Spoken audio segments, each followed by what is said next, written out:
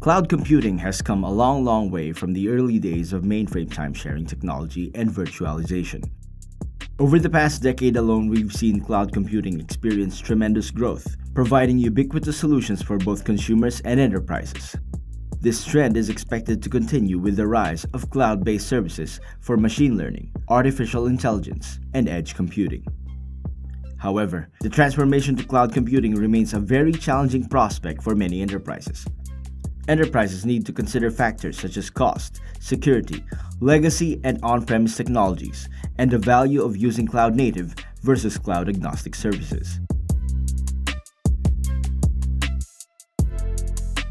In this round of cocktails, our guests shed some light on the evolution of cloud computing, how it has changed the way enterprises deploy IT, how enterprises balance the demands of the cloud and legacy systems, analyzing your company's capabilities of going cloud-native, and the future of the cloud.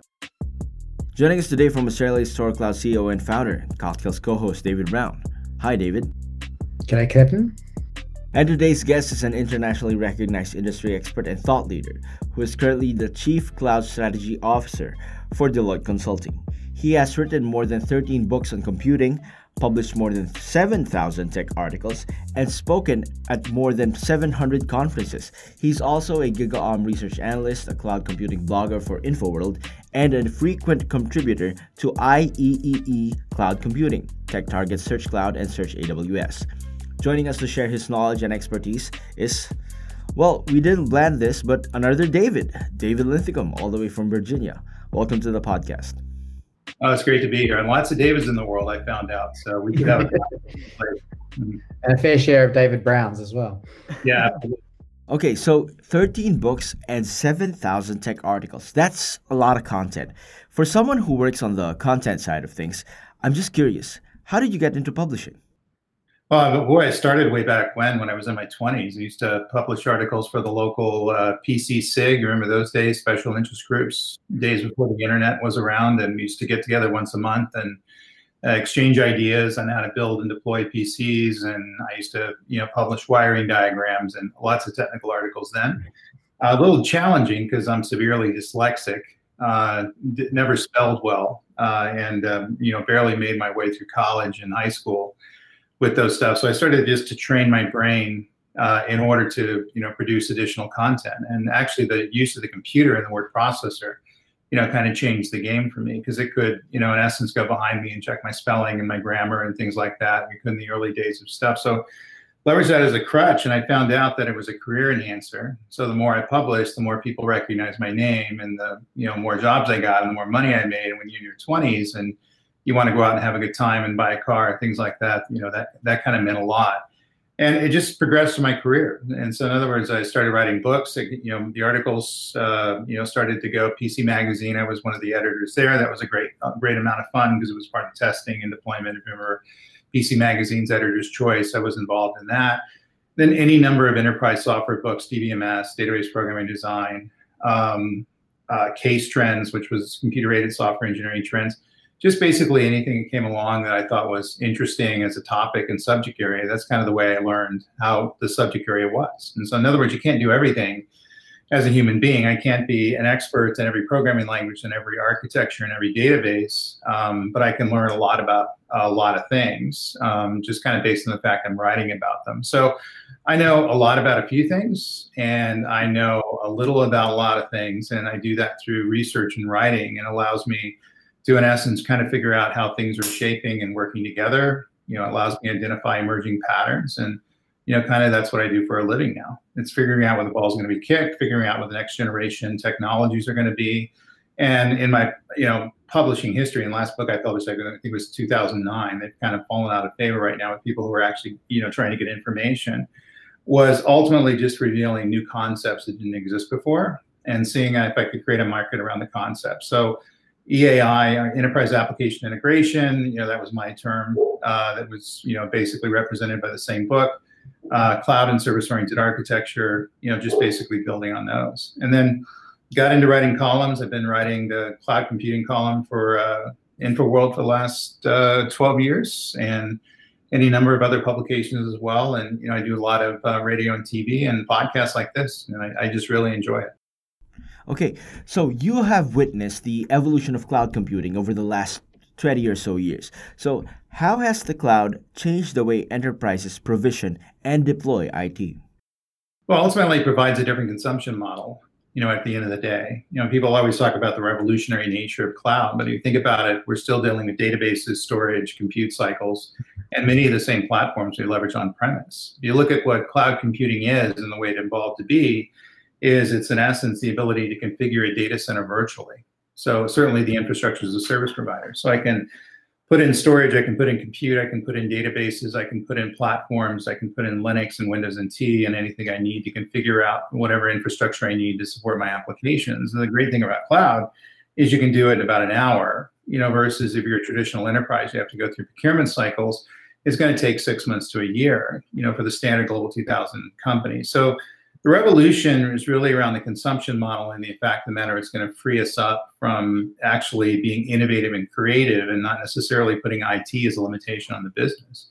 You talk to the CEOs out there, they're going to tell you that, it takes me 2 years to integrate a company I buy because IT is going to basically spin around on the particular integration technologies that they need to make these things run. Where in cloud computing, it's a matter of spinning up what you need. It's a matter of core integration technologies. It's a matter of, layering in different security platforms and doing so really kind of at the speed of need.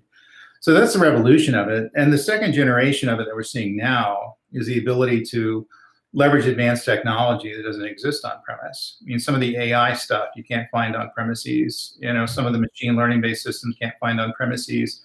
Certainly the serverless computing stuff you can't find on premises because that would be weird.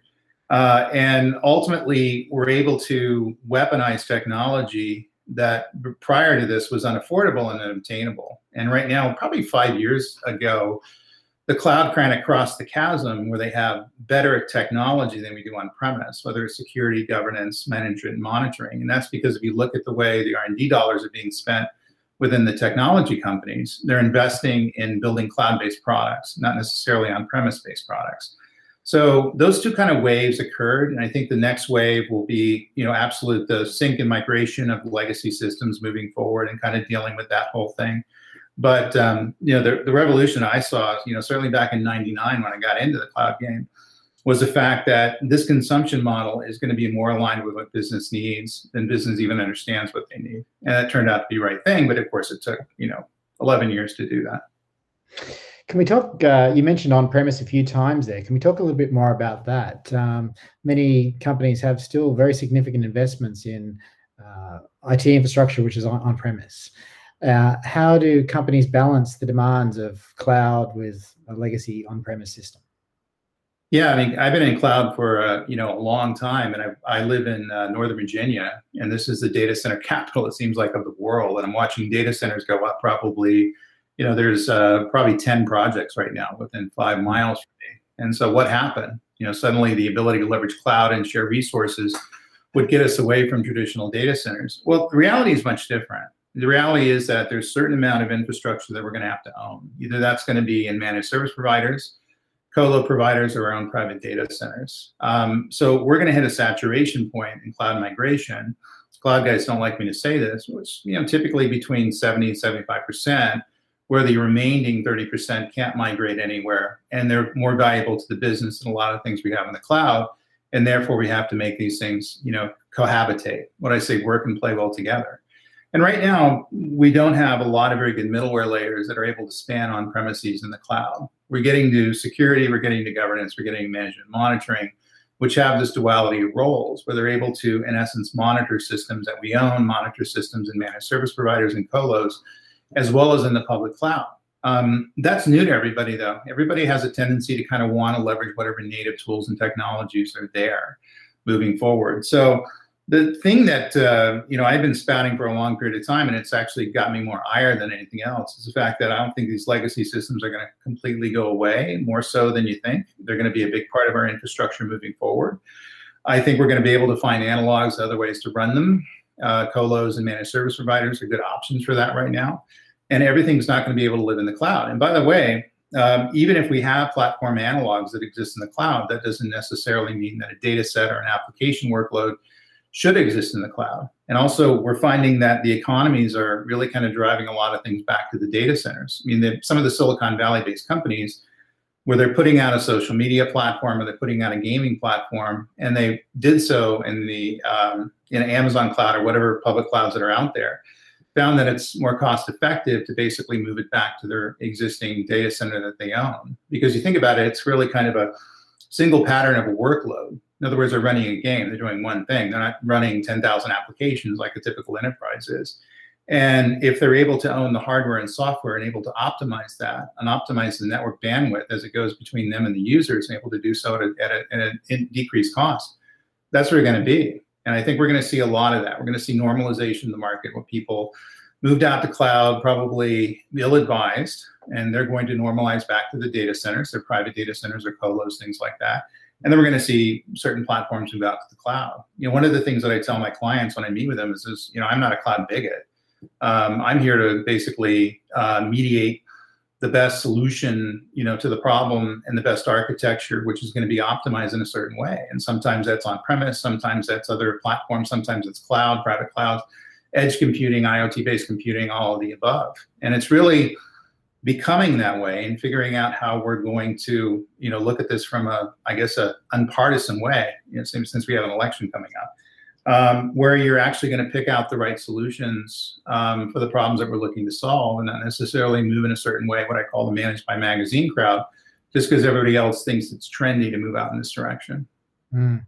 I guess a lot of pain points associated with it if you tried to make that move and you're not ready for it, or it really wasn't designed to be made that move. Is there any sort of use cases which come to mind where people really shouldn't try and move on premise to the cloud?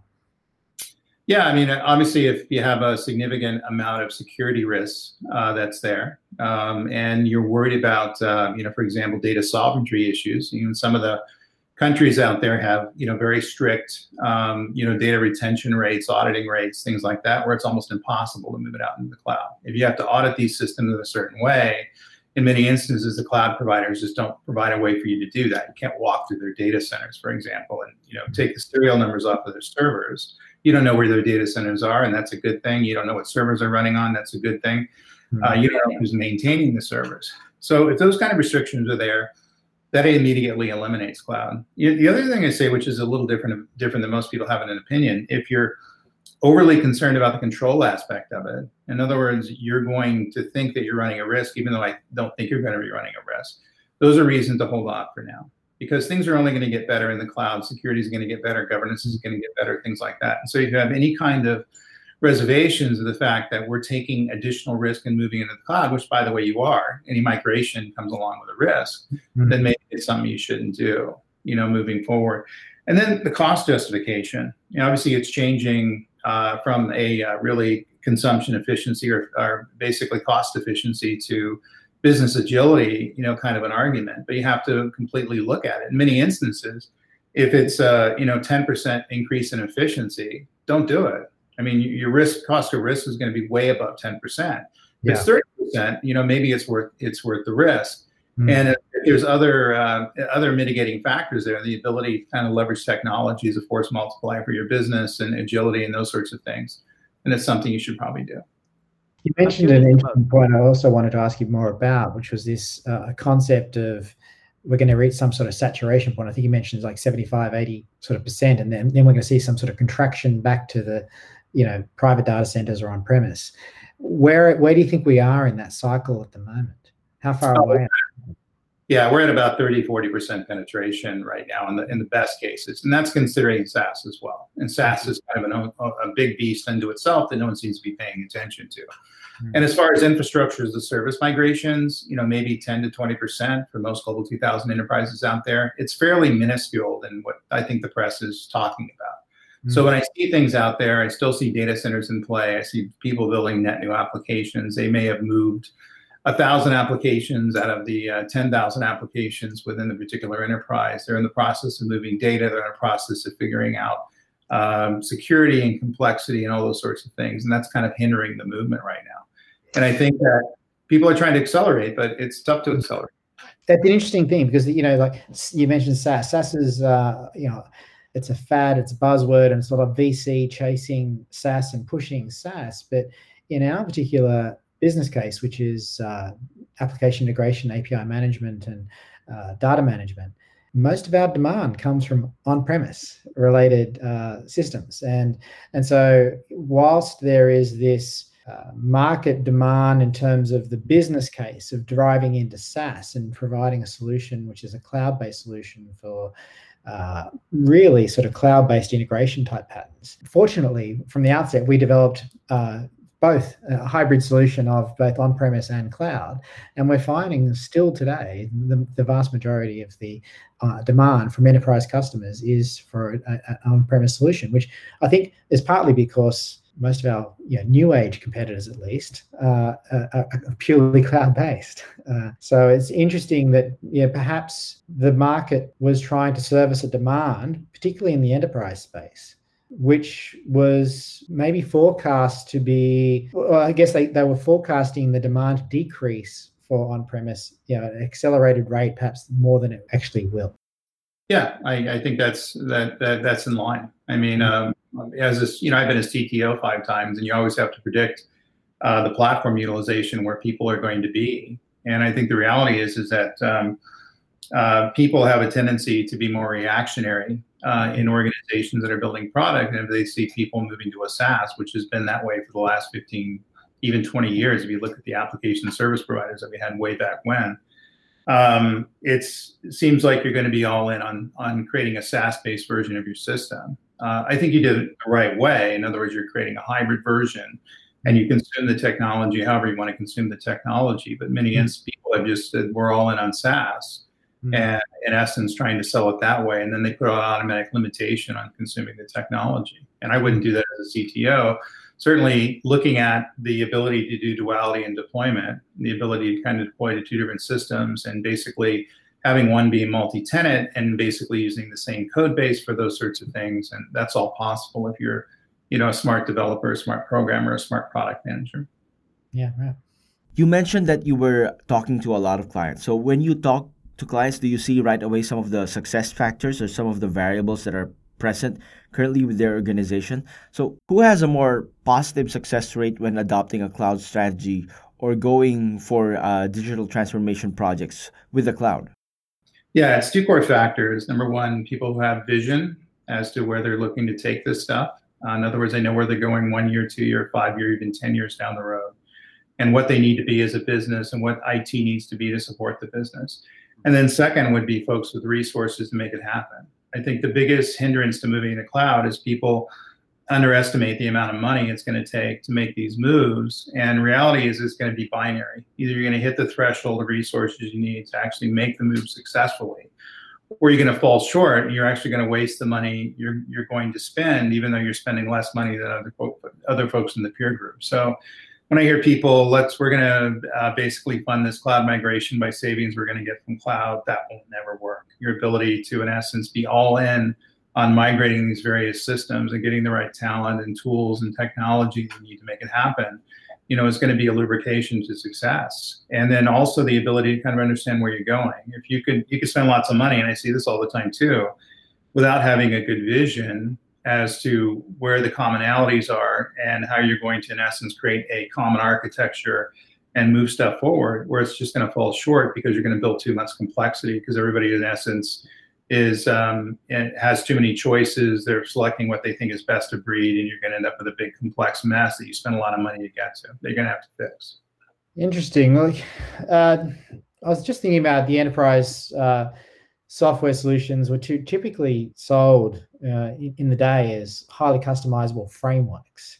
I used to get frustrated when dealing, as a customer with an enterprise vendor and being told it was a framework rather than a product, which meant that I had to spend exponential amounts of dollars on the implementation of the software, not just on the product licensing fees. Now, the upside was, as a customer, is it could be tailored to my unique requirements. I can do what I needed with it. And that's the differentiator between an enterprise requirement to a small business requirement. But one of the downsides was that it could also result in lock-in to that vendor and or the systems integrator, for that matter, who was implementing it for you, because they knew the customizations that were being implemented. So it wasn't often easy to migrate away from these solutions. And do you think in the cloud space, do you think something similar is happening, that the cloud native solutions that public cloud providers are providing, such as cloud native databases and systems like that, are they providing the equivalent of the vendor lock-in of the traditional software model? Yeah, it's a great question. I think for the most part they are. When I hear cloud native, I always tell my clients you're really walking down the aisle with that particular vendor. However, the other side of the coin, if you're trying to be too generic and too open and trying to be, at least common denominator approach, you're going to find that you're not able to satisfy the needs of your applications on any platform you run on. So that's the trade-off. So ultimately, most people aren't going to migrate off of where they're looking to go. They're going to leverage the technology for the life of the system. Not always, but most of the time. And so I tell people to kind of take a look at that. And if you are anticipating migration off a particular cloud provider and you're leveraging their native security system, their native databases, an object database system in AWS, their particular platforms which are native to it and you can't find in other systems or other clouds, then the trade-off is going to be, it's going to be almost uneconomically viable for you to move off that stuff ever. And so if they do jack up the price and start charging you more, you're kind of in trouble. However, the other trade-off we just mentioned is, okay, well, let's do everything generic and let's leverage open source databases and let's leverage, open source Linux systems and all these open systems on the cloud. There'll still be a cost of transferring the system. It's not going to be as hindrance as you leveraging the cloud native features, but actually in many instances, that's going to cost you more because you're building systems that are really kind of built to run on multiple clouds. And therefore, they're going to be wasteful in terms of resources everywhere, and they're going to be more expensive to run over time. So it's one of these, it depends answers as a consultant as to what you're looking at. And so you have to kind of take it on a case-by-case basis. So I can't stand in front of you and say cloud native is the way to go, even though lots of people are doing that now, or cloud native is not the way to go because it's going to cost lock-in. The reality is you have to consider all alternatives and figure out your best path in terms of cost and efficiency through those alternatives. And I guess one of the counter arguments of cloud native is also obviously the maintenance of the application itself. But I think also some of the vendors now of these open source applications like MongoDB, I know, are doing it, are providing the maintenance services where they're effectively doing that same remote management of the database that you would get in a native solution, a public cloud native solution. So I guess the argument for lower maintenance can be somewhat mitigated by some of the services being offered by these open source solution providers as well. Yeah. So, what would you recommend to a company to mitigate this risk if they're looking at the open source route versus the cloud native route? Well, we just kind of talked about that. I mean, really, you kind of have to take applications on a workload by workload basis. And I know that's a question that people want to hear because they want the easy answer. But the reality is I can have an application that's running on a LAMP stack that's been running in the enterprise for the last 10 years. And I can find platform analogs for it, open source analogs for it in a public cloud provider where I'm not leveraging any cloud native features. And so it's almost a lift and shift port from one to the other. And that's obviously going to be the cheapest way to migrate into the cloud. The downside could be that application is going to leverage those resources in a much less efficient way. And therefore my cloud bill is going to be 20, 30% higher, over the 10-year lifespan of the application. And also it's going to run in a diminished way because it's not leveraging the native APIs, leveraging the native security systems, things like that. We're in essence running in an abstraction layer above those systems. However, and so if you go down to the native system, you're going to be able to hopefully get a lower cloud bill, you should, and ultimately run faster, you should, and therefore people are going to be happier with the performance, which is going to be a step in the right direction. However, if for some reason the cloud provider, raises the rates or, something occurs where we have to move off that system, you're going to pay a quite hefty fee to, in essence, reconvert, down to an open source standard that's going to run on premises or even move into another cloud native system, another public cloud provider. So these are the risks you need to, in essence, kind of talk through. And so my advice to this is almost like an attorney. So in other words, we're going to court and this could go any way. And ultimately you have to kind of figure out where the vision is for this application, what this purpose is going to be, the importance of the business. how much money we're willing to spend, and then really kind of talk about the trade-offs and making it happen. Many instances, probably 60, 70% of the time, people go cloud native just because they're almost have a religious belief around that, just because so many other people are talking about it. And then other instances are looking for the least common denominator approach, which is scary into itself because in essence, you're going to run core everywhere, versus just on one system. And of course, the argument that costs may go up haven't been founded yet because over the last 10 years, we've seen public cloud provider costs go down. And it may well be another reason for the migration. There could be some other fundamental reason, vendor, affiliation or whatever it may be that is driving the change. But so far, cost probably isn't the major driving factor to wanting to change to Google versus AWS, for example. It typically isn't. It typically isn't. In many instances, they're looking for the strategic advantage of leveraging cloud as a bringing value to the business in some other ways. Like I always tell my clients, people came to me for cost reduction in terms of migrating to the cloud, but they stayed for the business agility, the ability to enhance the business using this technology. And if you look at some of the disruptors out there, they're able to weaponize cloud computing, the Ubers and the Netflix and other folks out there. And there's many others that you don't hear about anymore. In essence, allow them to disrupt their business. And so they're able to become a better business because they're able to operate faster, able to move into the market, able to get products out and running, able to expand their business faster than any of the traditional business, as things that sit on premise. And so moving forward, we have pharmaceuticals, we have, banking systems, things like that are in the works now. They're going to be huge disruptors in 2021 and 2022. And the weapons that they're able to use is leveraging cloud computing as the ability to just basically move a lot faster. Car companies like, Tesla versus traditional, Detroit-based companies would be instances of it. They're born in the cloud and therefore they have a huge advantage. Where do you think this is all going to end up? What's your prediction for the next 20 years? Where is the public cloud? What are the major innovations we're going to see in the public cloud providers over the next 20 years? I think ultimately we're going to hit a saturation point on the feature function stuff in the next 5 years, because right now if you go to some of the big cloud cloud shows, they're kind of stretching the limits. They're building things that we didn't think we needed, and so ultimately they're going to have so much money and so much technology that's able to play, and so many more resources in the traditional software providers, that in essence, it's almost like the way I describe it, it's almost like Word for Windows. I use Microsoft Word. Well, I keep getting a new version of that, but I don't use any of the new features. You don't have to pay for it. And so I basically use the same version of Word I used 10 years ago, and I think it'll be perfectly fine. Well, it's beyond some of the resources that are there now. And so instead of storage and compute and all the bread and butter things that cloud computing does, it's really kind of the feature functions around that. So it's IoT, edge-based computing, digital twins, machine learning-based systems. That's where they're looking to make their money. Because all that stuff, by definition, is going to be cloud native to the most part. Some are not. But your ability to kind of get people on that technology and leveraging the value of that technology is really going to be the big win for them. That makes the technology incredibly sticky. So people are going to definitely go to multi-cloud. We're seeing that now. Almost 90% of the folks that are out there.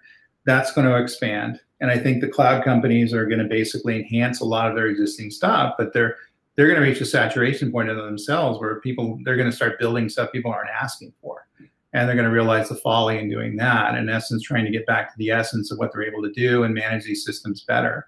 One of the things I do seeing happen is a lot of the public cloud providers kind of accepting the fact that it's going to be a multi-cloud world, and the ability to kind of manage and monitor and work and play well with other public cloud providers that right now they don't like and hate.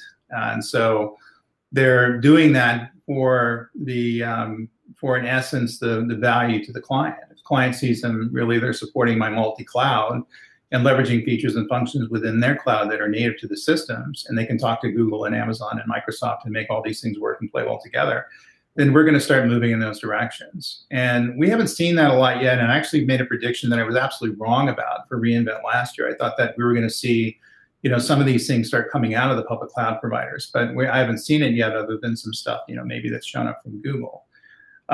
So that's going to be a big thing. And then I think the cost reduction is going to occur as well. The ability to kind of get down to a commoditized cost, even though it's scary because we can't sign up to an enterprise license agreement where the costs are going to be held down in perpetuity. They're not signing those deals. And so they could raise the cost and the fees as a utility service, very much like our water bills and electricity bills have gone up in the last few years. They're doing the same thing in the cloud space. And it's even more scary if we're going to get down to 3 major cloud providers or 5 major cloud providers. Well, 10 years ago, we had 15, and therefore the prices were easy to control.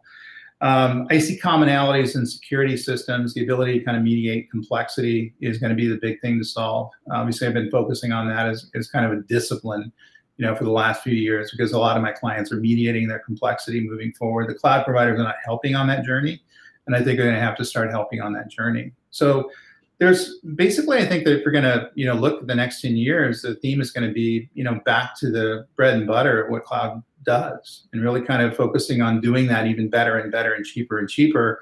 And certainly everybody's going to leverage these advanced, very cool, cool kid technology like machine learning and edge computing and IoT and all these things like that. That's going to be part of it. But I think businesses want to focus on the fundamental. There's not as much interest in that moving forward as I think that the cloud providers think. And even since the COVID stuff hit 6 months ago, I noticed a direct shift in people not necessarily focusing on analytics and AI technology and IoT and edge-based system. They're just focused on getting their stuff out of their data centers into the cloud, because they view the data centers as being the risky aspect of moving into a pandemic. So if we're going to reach saturation point in a relatively short amount of time, and it's going to become a commodity item, and like you say, like a utility, and it's going to be price compression. We obviously have very significant businesses we still need to justify here in the public cloud providers, and as you say, consolidating down to a few major ones. So I'm wondering where they go next. Do they put on an application layer on top of the infrastructure as a service? Do they become software as a service providers, leveraging their own infrastructure? Well, they've been trying that for years. I mean, if you look at some of the stuff that the public cloud providers are putting out, and they're all in essence SaaS providers as well. They may not be business applications per se, but they're putting out 3D modeling systems and virtual reality systems. They're in essence software as a service, design systems, things like that. And so we'll see more and more of that moving forward. But I think their better play would be to allow the third parties to build that infrastructure on their systems, which they're doing now. And therefore they get the money, from the utilization of the system without taking the risk from building the wrong IP that's going to tank in the market. But they're playing those games as well. I mean, all the major cloud providers out there are also software as a service providers. Certainly, Office and the Office products with Microsoft and Google, and 3D modeling and design engineering and some things that AWS is putting forward, and it's just going to be integrated into their business. My advice to them, if I was CTO of these companies, would be, limit your ability to do this, because in essence saturates your underlying capability to build existing infrastructure moving forward. In the case of 2 of them, they had an existing business that's 15 plus years old, so I understand why they're doing it. And really just kind of focus on what people need, and that's reliable storage systems, things like that. You start putting your resources on building SaaS systems on top of it, you're in essence diluting the resources that are basically focused on building a better cloud provider. And we haven't gone through a downturn yet. I suspect we will at some point in the future. And then those sorts of resources are going to be tougher to allocate, and those sorts of things will go away. And it's not a big PR move, by the way, to put out something that you lose faith in, 5 years down the road, and you sunset it and pull it off the market, and then the press goes nuts about it. Things like that. I see a lot of that happening coming forward. I think the normalization of the market is going to be a lot of these feature functions and even these SaaS products that are built by the public cloud providers, in essence, not being profitable into themselves, disappearing, and them not getting a big reliability points or trust points from doing that. It does make a lot more sense to earn a cut from someone else's efforts through a marketplace type play, like a Apple, Google Play Store.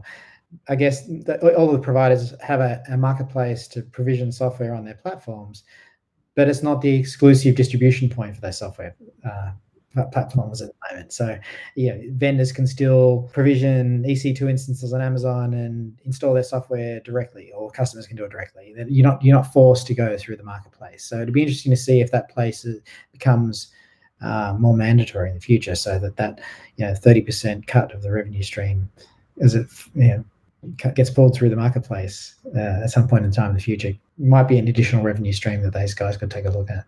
Yeah, I have a lot of technology providers that make their entire marketing through marketplace. They have no salespeople, they have no marketing people, and they're close to $500 million to $1 billion companies, and they're living within the marketplace of the big three: Google, Microsoft, and AWS, and that's kind of the only way they do it. The risk is there, to the point you just made, was you're in essence depending on somebody else to make your sales. And if I was CEO of the company, I would diversify fairly quickly, even if it took a bit of a loss to make that happen, because we're in essence exposed. If those marketplaces go away, or somehow they decide to drop us, or whatever can happen if you're depending on somebody else for your business. That's some place I never like to be. A couple of times I was a CEO, and 5 times I was CTO. I balked away from doing that. Each and every time I did it, it was the right decision.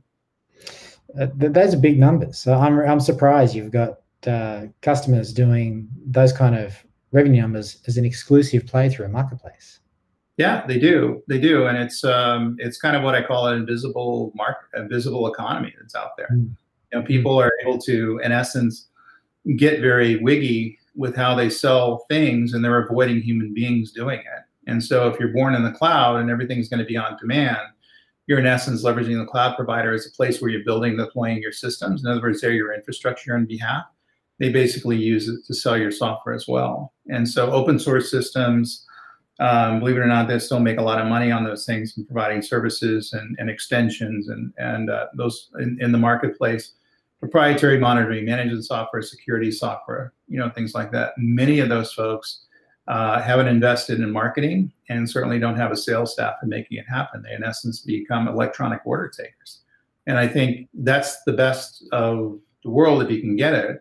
My concern would be that just going away and, pulling the rug right out from under me, or someone stealing my idea and me not having a very valid way to protect it. And we're in essence competing. We're in essence sitting in the list in the same marketplace. No way to differentiate my technology. And all those sorts of things are risk in moving forward. And so if you're starting a software company these days, as you guys know, those are fundamental decisions you have to make in terms of what business model you're going to leverage. I mean, one's an investment, a lot of money and time, and hiring human beings to go out and sell it. Even your own existing distribution system that sits online.